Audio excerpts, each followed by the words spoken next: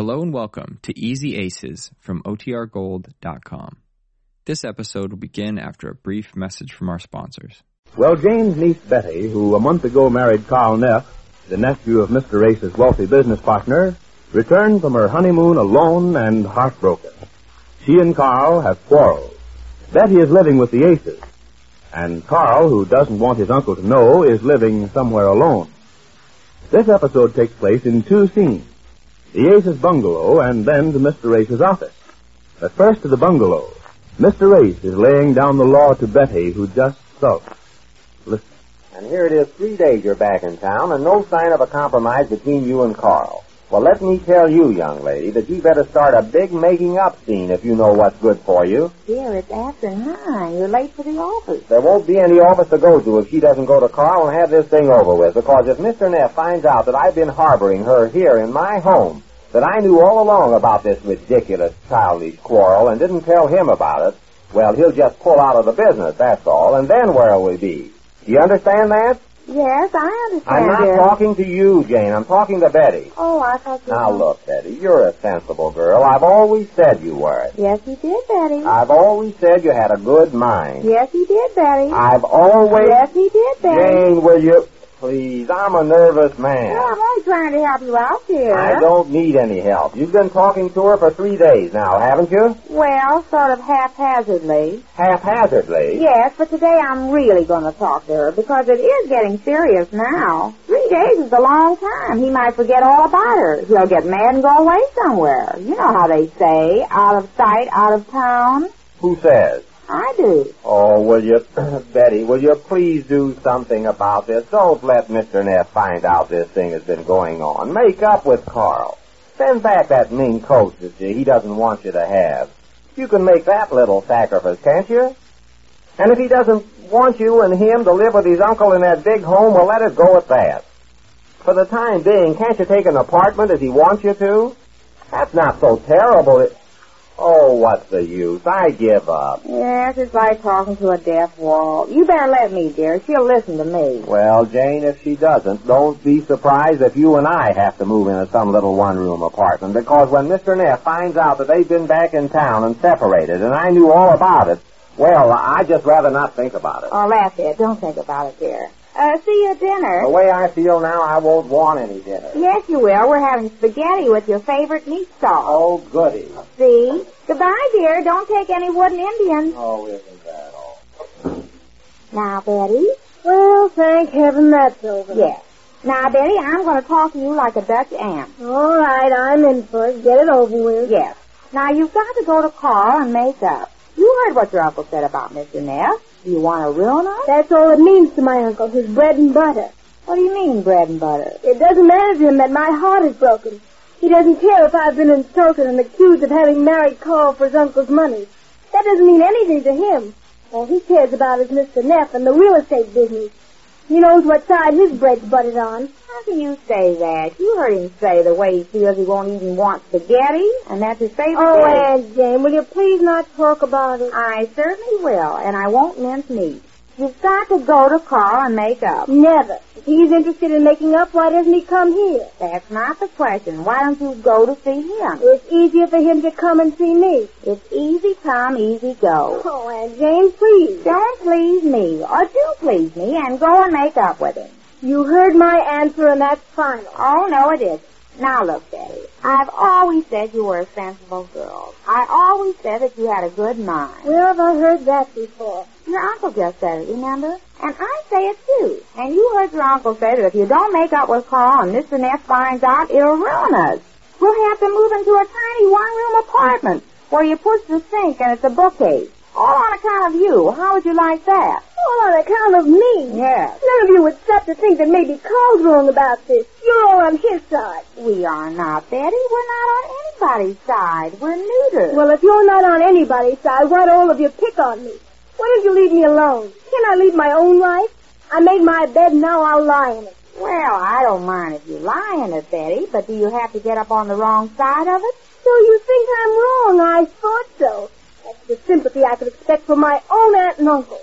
And Marge, too. I know what she thinks. Now, Marge didn't say any such thing. I heard her this morning before she left. Oh, eavesdripping, huh? calling me obstinate and saying I needed a spanking. Nobody stops to think that maybe Carl's obstinate. Maybe he needs a spanking. Oh, no, there's only one side to this argument, isn't there? No, there are two sides. I should hope so. Your side and the right side. Now, there you go again. I won't stand for it. If I'm not welcome here, just say so. Oh, you are welcome, Betty, but it's just that you've got a husband. I had a husband. Betty, don't talk like that. Suppose somebody heard you now. You know how gospel travels. Now, you know you're going to make up with him later. Why not do it now before Mr. Neff finds out that you're back in town like this? Mr. Neff's going to be on my side of this argument. Oh, yes, he will. He was the one who told me I could keep that check he gave me and buy myself a wedding present. He was the one that wrote me and said he wanted Carl and me to come and live with him. He's lonesome. He needs company.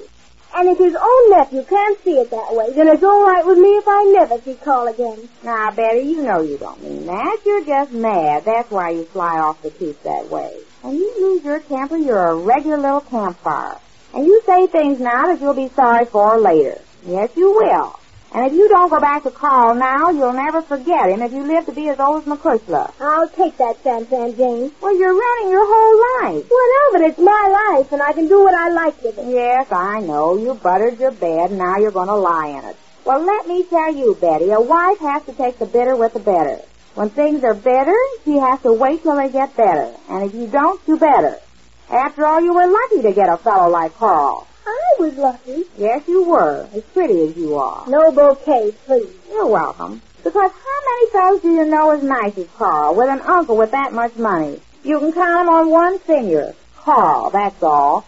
Now just put that in your hat and smoke it. And who introduced you to Carl? I did. And your uncle. Why, if your uncle hadn't been in business with Mr. Neff, you never would have met Carl, much less married him. And this is the thanks we get for it. This is the way you recuperate. Well, I'll think it over. There's nothing to think over. I'm going to meet him halfway. Halfway? Yes. That would be about 14 screws? No, I mean, if he'll consent to have us live with his uncle, I'll give up the mink coat. Oh, well, now we're getting somewhere. You ought to do that. I'll call up your uncle's office.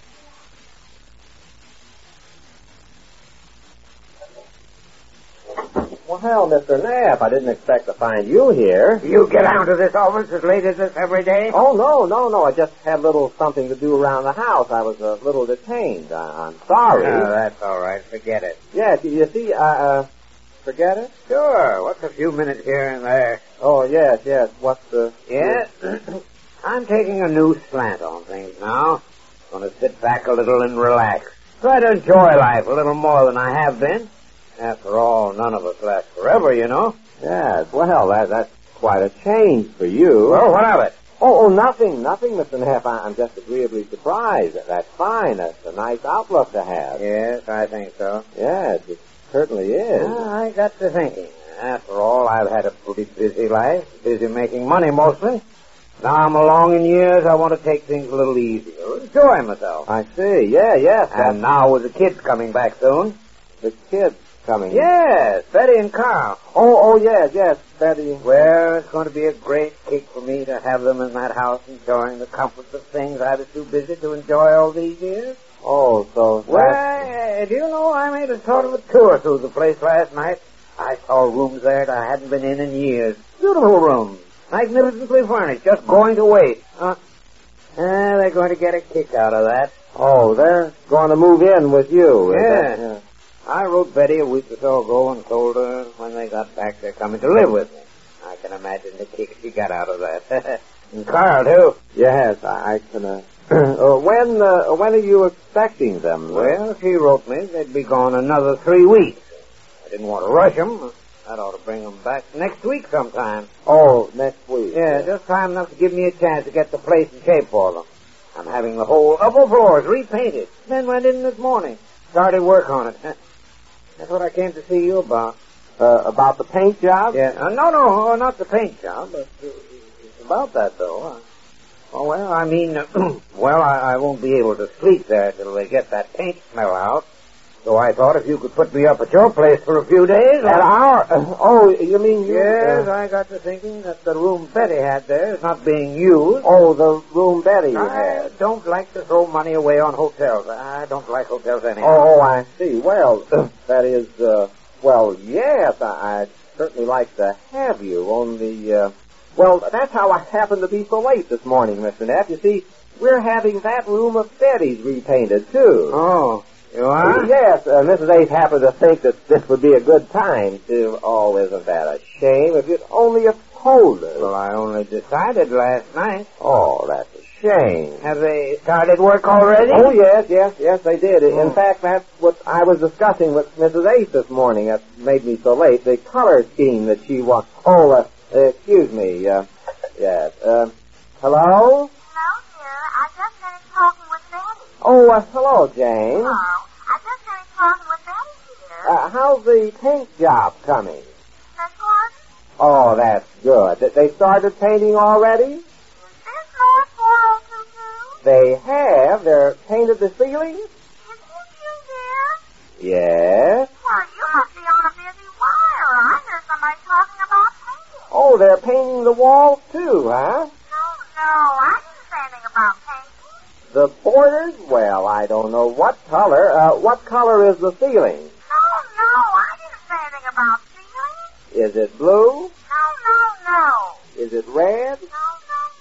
I must have Well, it was fast thinking on Mr. Ace's part to keep Mr. Neff from moving in at the Ace's bungalow. But how much longer can they keep the secret from Mr. Neff? Well, we learn when next we meet the Easy Aces.